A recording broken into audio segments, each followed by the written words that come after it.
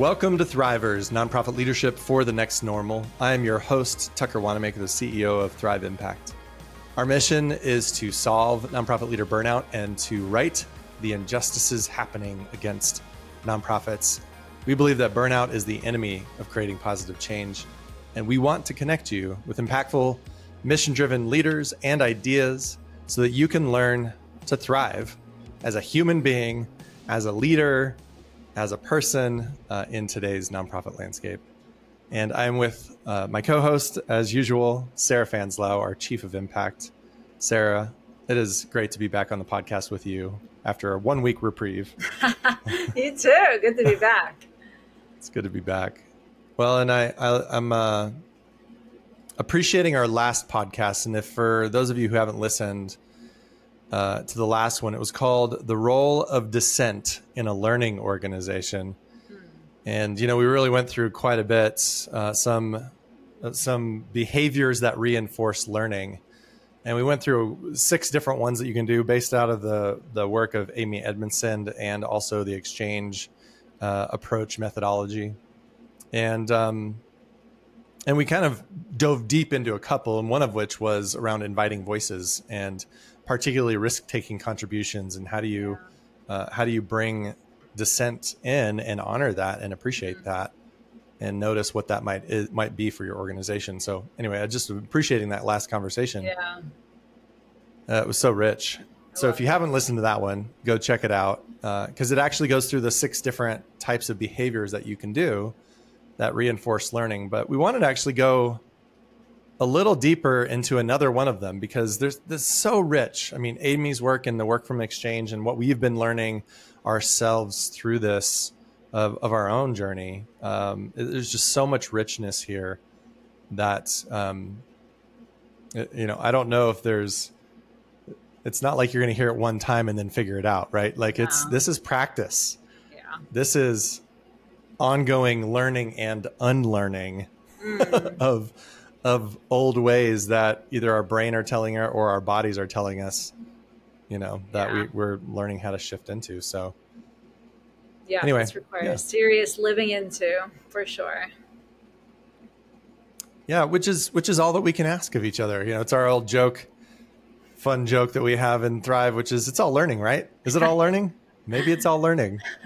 It's all learning, you know, like a way of keeping it light because we know how heavy learning feels sometimes because sometimes learning feels awkward. Yeah. Right. It's like if anybody's ever learned anything new, you're rarely ever going to get it perfect.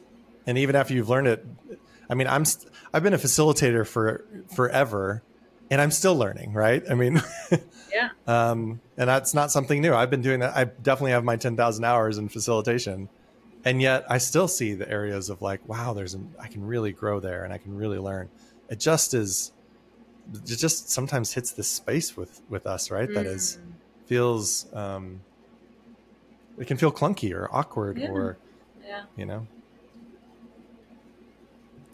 So today we wanted to really focus in on one of the behaviors. So again, we're not going to go through all the behaviors today. That's for that last podcast. So I recommend going back to that, the role of dissent.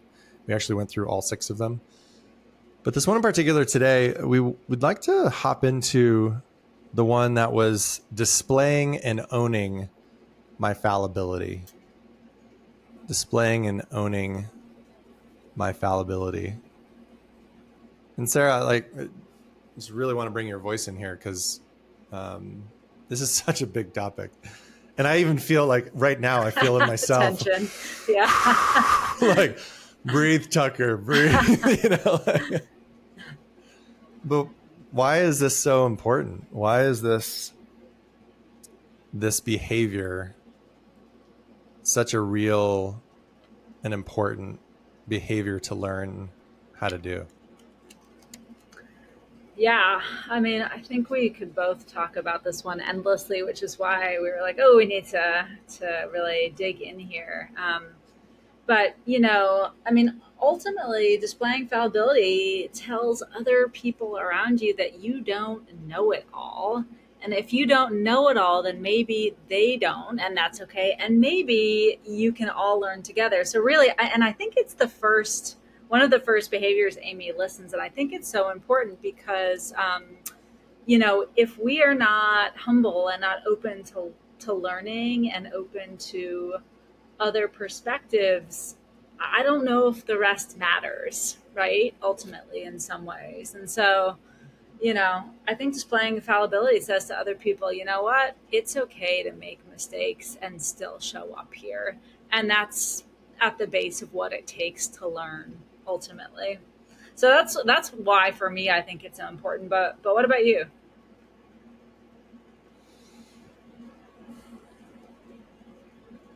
Yeah, you use the word humble, and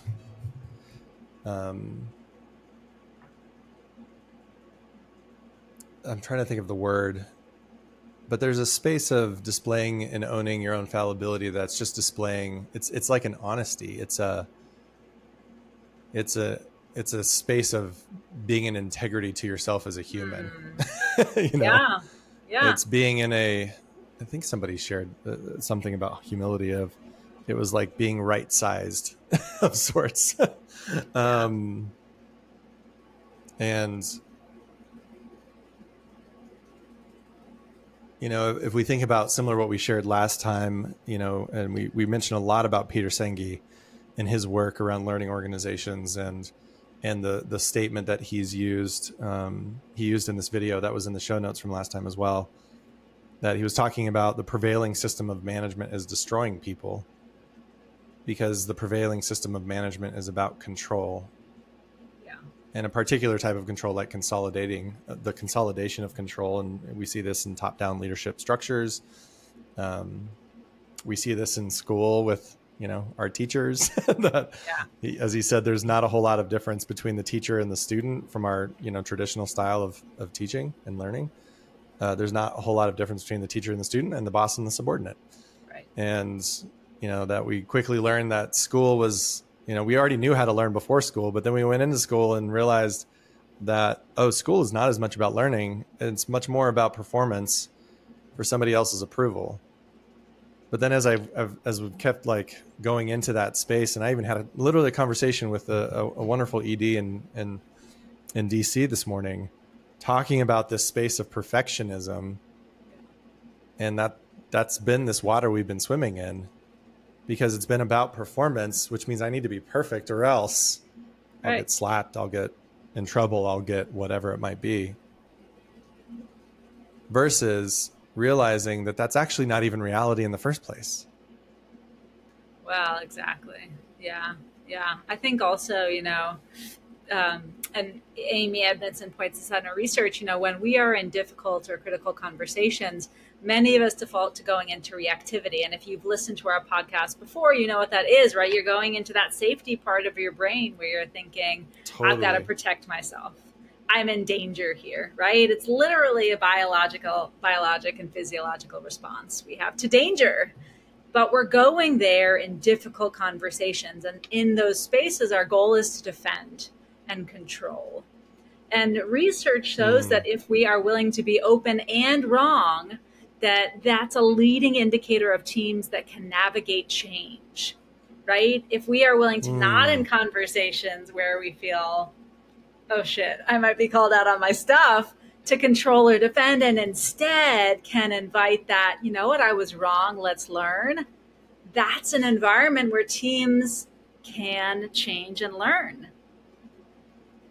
Yeah.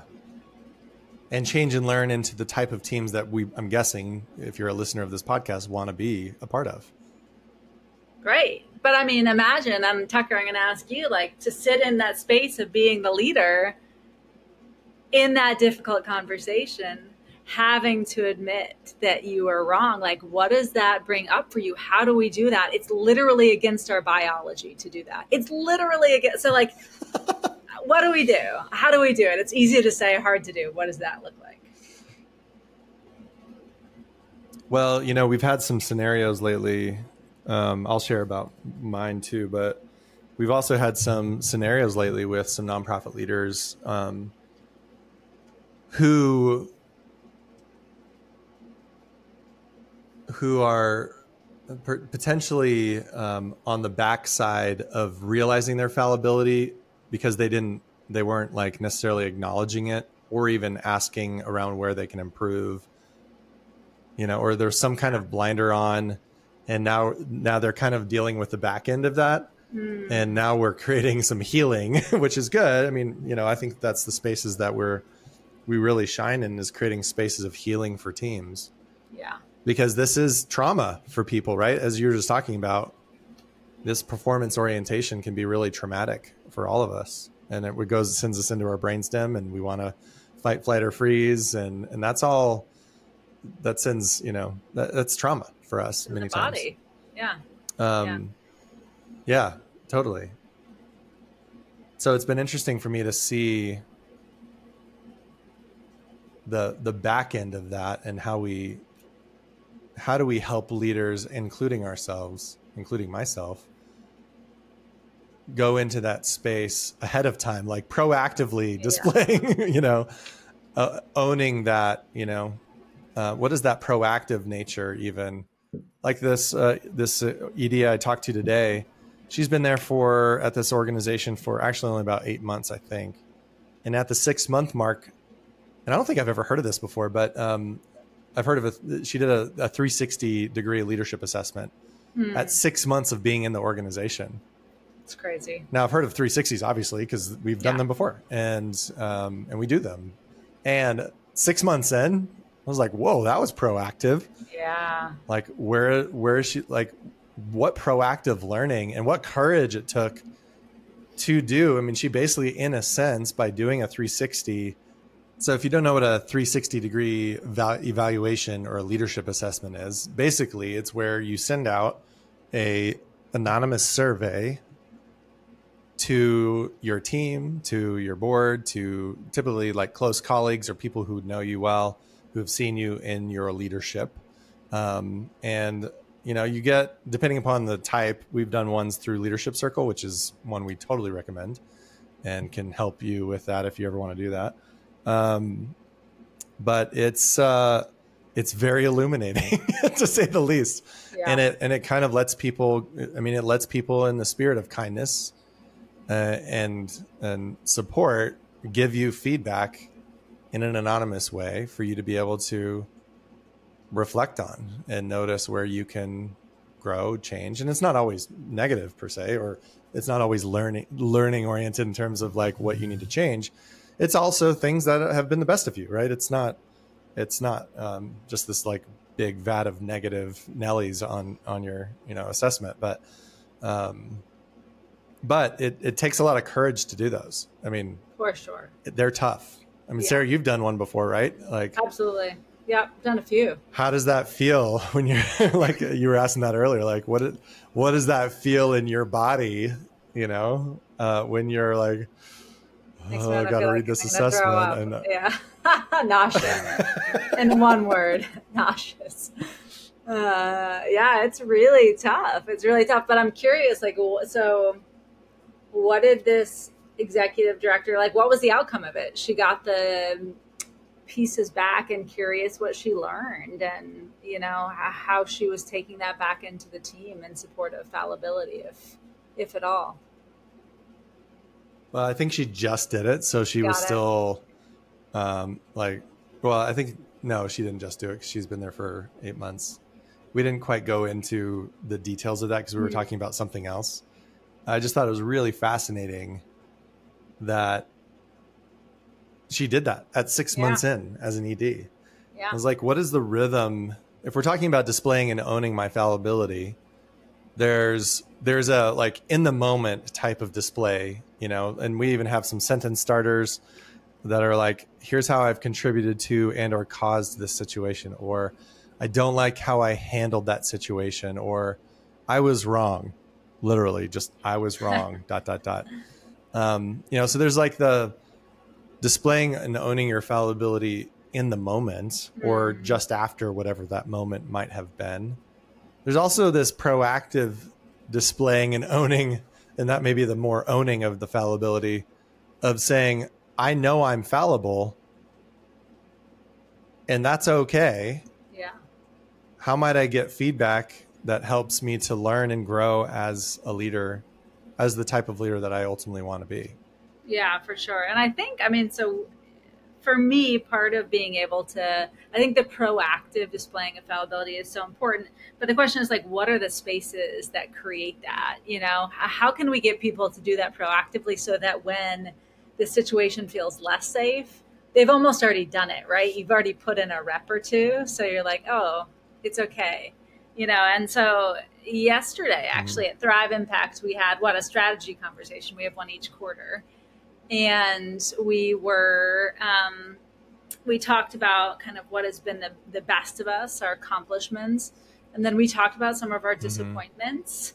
And I actually forget what section it was in. It was in disappointments. It was in disappointments. It was, yeah, yeah. It was Yeah, you're the last one to share at the end of disappointments. yeah. And I said, you know, I think I said, y'all are better at this than me, but I'm not. I'm just, we have a core value at Thrive of excellence, which is great. I think we all, it's a really strong shared value, right? It came up a lot yesterday. Yeah, And, yeah. you know, I think what I said was like, I have leaned too far into excellence at some points in our work because of fear, you know, that we're not going to get it right, or we're going to do it wrong, or people are not going to like it.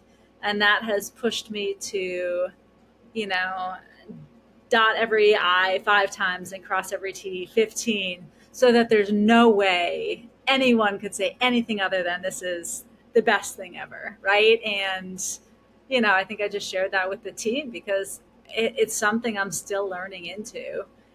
But what was Mm-hmm. possible about that space was like, it wasn't a space of, you know, it would have been hard for me to say that in a group of people I didn't trust, right? Ultimately.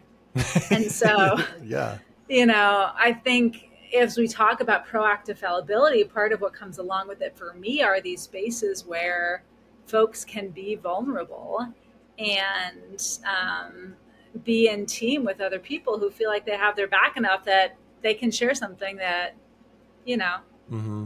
that's tough to share. Yeah. Well, Sarah, I want to, if you're open, I want to dig into that one a little bit because you are so good at what you do, and it's truly a joy and honor to work with you. And you do bring excellence. And I'm wondering, from your perspective, it's kind of like the what's made possible, but the opposite side. Like, what happened because of you, for the Yeah. team? You know, like what was made possible, but in the not so helpful side, I guess, right? Why was that particular share for you a displaying of fallibility? Hmm.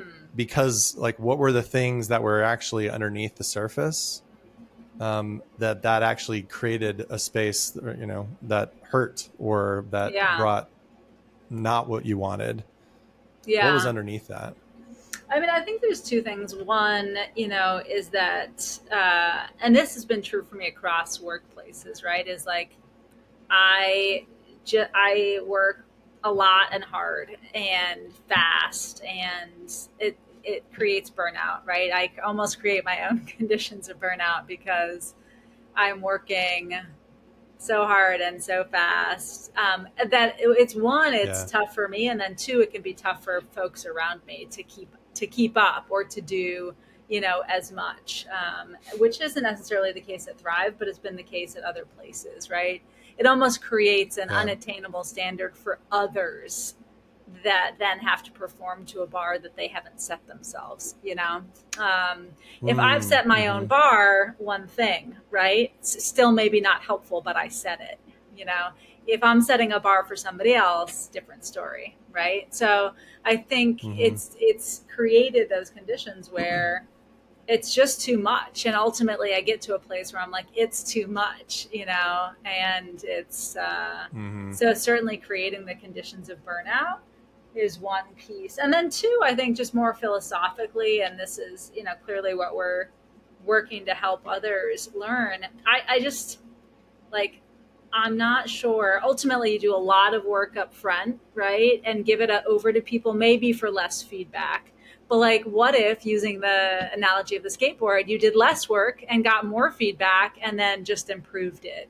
Ultimately, I Mm-hmm. think the second also then provides the opportunity for more voice, which, as we know, then makes people more bought into the product, right? So, like, there's a real, you're maybe wasting time and energy, but you're also wasting like that currency of buy in Mm. in some ways. Ooh, yeah. Ooh, that's really good. So That that's what's currency up. of buy-in. I know we've talked about this. Yeah, of like a simple way of approach is you could either do strategy and then buy in afterwards, or you can do buy in before Right. and then that leads to the better strategy. And it sounds like what was happening with this particular fear that has driven you at times is stolen from co-creation in a sense, right? Yeah. It's like, and it's interesting, we have these 5 core values: co-creation, excellence, sustainability, empathy, and playfulness. Um, and and it's so interesting because I'm seeing tensions between values. It's Yeah. So interesting to see true. that, Yeah. like when excellence has now gone beyond and has actually taken away from co-creation Yeah. and sustainability for you personally. Yeah. It's like, how do these values stay in balance with one another? And while you definitely hold that value of excellence so well in our organization, part of your share yesterday, which was, and it felt vulnerable, and I really honor you and appreciate you for sharing that with our team and with me, is you are honoring the values that we have Hmm. Yeah. by displaying your own fallibility, of saying, I've kind of leaned a little out of balance into this one at Yeah. the expense of the other ones, in a sense. Yeah, for sure. For sure. And I think, I mean, part of Mm. what we were talking about when we were prepping for this podcast was the like, and I think this is part of my challenge is how do you lean into this idea of fallibility and skateboard in contexts where that's not valued, right? And so, like within our organization at Thrive, those are our values, and so we know what's important for ourselves, right? And we hold those, and we can hold each other accountable. But oftentimes, we're going into organizations that are top down, that are performance not learning based, that Big have time. cultures of censure. Regularly. And like what, and this is where I struggle, right? It's not hard to live our values inside of our own walls. It's hard to live them when you're going into somebody else's house that doesn't hold them. And that's the tough part, Mm-hmm. I think. Yeah. Well, that's where I'm curious. If you're a nonprofit leader and you are sitting in a situation, and by leader I mean anybody in the organization. So whether you're a ED or a director or a VP or entry level or whatever you might be, you're a leader. That's part of our philosophy is around leadership. And if you're in a space where it does feel performative in a negative way, right? In Yeah. a, there is censure if you that you don't feel the safety to share when you've made mistakes. Um, what do you do about that? Yeah. And now part of it's hard to determine, like, how do you know if that fear is just you, and how do you know if that fear is because it actually is an external force Right. on you? And I think that's just an important thing to reflect on, because I think even you, Sarah, right? Like, we don't have, I believe we do have a culture of learning that we're continuing to learn how to have. And even then it was tough for you to like bring, because that's tough, right? Because this is tough to display our fallibility, even if we're in a culture that welcomes that. For sure. So anyway, just a reflection on, how much of it is you, Yeah. or as an individual, and how much of it is the organization. Hmm. But if you are in an organization that, has core values that they don't live into, or feels like, to go back to Peter Senge, they use data and reporting as a way of controlling you and motivating you through fear Yeah. versus, letting your own internal motivation around learning to drive.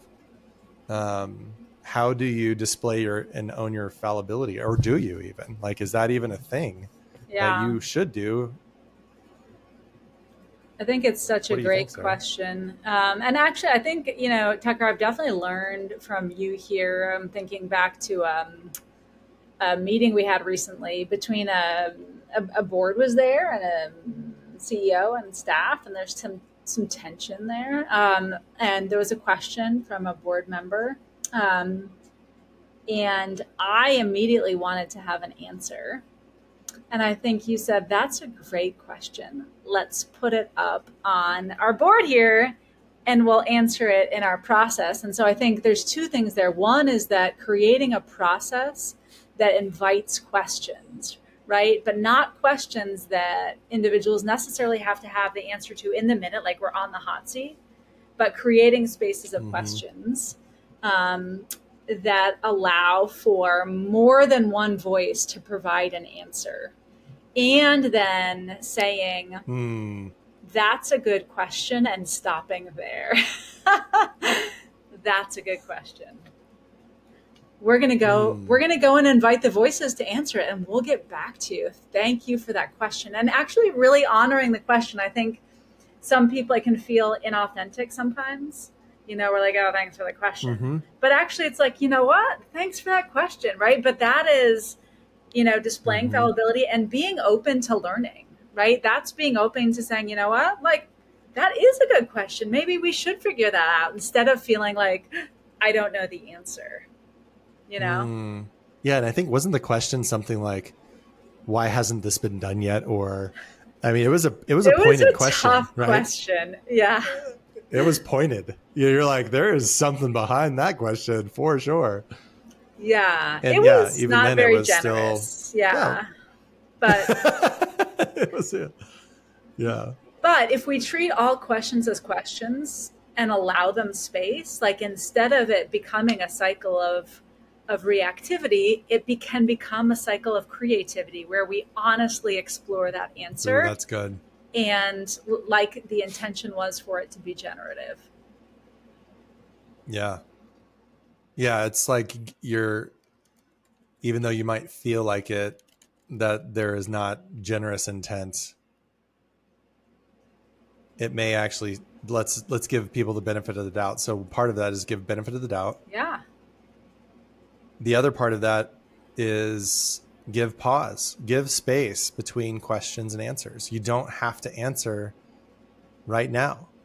You can say, you know what, that's a great question. And if you're feeling like you don't have an answer, and frankly, even if you are feeling like you do have an answer, it may still be valuable to still pause, right? Yes. And create space in between, the stimulus and your own response to it. Viktor Frankl there, right? Yeah. Good old Viktor Frankl. Exactly. Yes, you caught it. The other thing too is I'm noticing is when you do know you're wrong, or and maybe wrong's too hard. When you do know you made a mistake, or whatever mistake means, right? Or you do know that, like I've shared this recently. I've realized one of the things that we're really growing in and learning in right now in Thrive is our culture of revenue. And I realized a couple months ago that I was, and I know this cognitively, but I didn't realize it until I had done the learning deeper in my own body, literally, of how much I had been creating a culture of isolation around revenue. I had isolated myself, and I had, and a lot of it for me was also based in fear. It was based in what I actually started realizing is that I have to figure this out. And if I don't figure this out, then people are going to leave. I mean, I realized it was like this deep seated fear of loneliness that I actually had, which of course then even based in I had this fear. And then what was then happening from that was I was creating conditions of loneliness that were then feeding into the fear. And it was this like terrible downward spiral. Yeah. And so in those moments where you've noticed that you've contributed to, perhaps the negative of a situation, or you didn't handle a situation well, and you're in a culture that does that, or that can be a little more punitive, what do you do there? Right. And great question. What do you do? Yeah. What do you do? I mean, honestly, the first thing that came to my mind is the importance of having, a mentor or community that can help you process if there's nobody inside of the organization that you feel like kind of has your back. I think it's just, you've got to have somebody or multiple people who have your back who you can process with, like our Thrivers community. I think the Yeah. Yeah. second, before you get into the space is oftentimes people are in the space, and you see this in the research from the leadership circle assessment, that self awareness is one of the most overrated leadership competencies by leaders in the bottom 10%. So, some of the leaders who have the most room for Mm, growth are over assessing themselves most frequently in terms of self awareness. They think they're more self aware than they are. And so, I think one of the big how things ironic. is that leaders are getting into situations because they're challenged with their own self awareness. And so, one of the things I think is super valuable is having that reflective mirror back to you, both through assessments, but also ideally through community and support. People who can say to you, you know what? Yeah. I got to show this to you. I'm not sure you see it, in a safe place where Hmm. people can process and learn. I love what you're talking about, like having community around you, having a safe space. I mean, I even think about, people like Amy Alanice and Lisa Sims Booth, who've been a part of our Thriver community for a while. And I remember um, both of them, in fact, others have shared this too, that having a space to practice your voice, Hmm. she said, or both of them have said, it has helped really generate and build up confidence to Yes. be able to live into my own values, Hmm. which is really powerful. So I really want to appreciate what you're sharing there around the power of having community and an actual safe space. If you don't have a safe space, to be able to process through some of this and build up your own, confidence and clarity and things like that. And I was also thinking too, you're in that space, right? You maybe, I mean, I feel like this happens to me with my kids all the time too, but you realize like I shouldn't have acted that way, Yeah. right?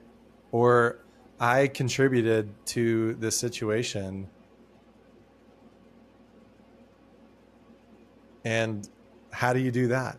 You know, how do you do that? Which I think is one of the hardest ones, Hmm. and it's Yeah. helpful to do the proactivity, to love that idea. It's helpful to have that community. And at the end of the day, too, sometimes you're wrong, Yeah. and it's okay that you were wrong. And it's okay for us to share when we were the contribution to that wrong, For sure. and without a but, right? Like, this is one of the things I try to teach my kids, and I'm trying to learn into it, because there are some times where I just don't do it. Where I'm like, yeah, I was wrong, but if you would just, Right. Yeah. is that old, that quote that, we were talking about earlier of, if I'm not the problem, there is no solution, which like makes me squirm even thinking about it. But it's this like deep form of extreme ownership Yeah. that can many times feel tough to share, but can Hmm. also disarm a situation. Because when we're in cycles of reactivity with each other in performative oriented cultures like that are negative and toxic, it's all a bunch of reactivity, like, Yeah. and trying to one up each other. Or Yes. it's, I was in a dog eat dog kind of culture in a nonprofit before, because the culture was this like hyper competitiveness, which was not healthy. Yeah. um, and it was this performative oriented culture. And but it's we're always on the defense and or the attack, right? It's like we're either attacking or defending, or both. These are cycles of reactivity. And how do we disarm that situation? By pulling back and sharing, I don't like how I handled myself in that situation, and I'm sorry. It's so hard to do that in a culture that is punitive. But I mean, ultimately, it has to start with somebody, right? Mm-hmm. To Somebody's got to break the switch, cycle of someone reactivity, has right? to break it. Yeah, exactly. I mean, as you were talking, I was thinking, yeah, about a nonprofit experience I had had where it's almost like if it's a punitive culture, then you try to catch each other making mistakes, right? Really, that's Yes, what you try to do. Because then if you've made a mistake, it's not so bad if I did, and if yours was bigger, right? Like ultimately, who's done worse is the is the question we're asking. totally. Right. And so it's really easy to get into that cycle, and unless somebody's willing to stop it, I just don't know. I don't know how it does stop. Yeah. And ultimately, I mean, at one recent job I've had, I really left because I felt super alone. At like I didn't have any support, from the leadership of the organization, and they were asking me to go out and do big things, kind of be on the cliff of responsibility without in a punitive fear-based culture without anyone there with me. And I was like, you know what? Like, why would I do this? Right? Like, this Truth. is not worth it. Truth. I'll stand on that cliff if you're with me and if there's a reason, but I'm not going to do it by myself and for no reason. Like, just no, you Yeah. know? Yeah. Mm. Well, I feel like we've really gone deep into this, displaying and owning my fallibility and our fallibility. And I think this is one that that takes practice. Yeah. And I don't think we can underestimate the power of it. I don't think Hmm. we can underestimate. I mean, sorry, I don't think we can overestimate the power. We typically underestimate the power of it, mainly because we're afraid. I know I'm afraid. I'm afraid in doing that, Yeah. and yet I know that when I've leaned into that, it's been better for me and ultimately the team too. And sharing what I'm learning from that and where it is that I want to grow and learn from. Yeah. Ultimately, I mean, I think this is part of the work we're starting to explore that's at our center, but like, it's it's hard to do that in workplaces that don't value it. And, that part of why I'm here at Thrive is because I saw you were trying to create something different, right? And I think now Hmm. we have the opportunity to create lots of something different, and that change is going to take time. But Yeah. ultimately, like, why would we want to spend most of our lives and our days and our hours in places where we feel attacked and um, that we don't belong? I don't think we do. I don't think we do. So the stakes couldn't be higher, ultimately, Yeah. for Yep. this work. Yeah. Mm. Well, thank you all for listening into this podcast. Again, if you want to listen into all 6 of the behaviors that reinforce learning, check out the last podcast around the role of dissent. We actually talk about each one and then we go deeper into another one of the specific ones. Sarah mentioned the skateboard multiple times. We actually have a podcast on that. It's really around an approach to learning and creating V1s, V2s, V3s instead of trying to be perfect, is actually learn by doing first. So there's a podcast on that about skateboards earlier on as well, if you want to check that one out. We can also put those in the show notes so that you have easy access to those links. But otherwise, just encourage you all out there.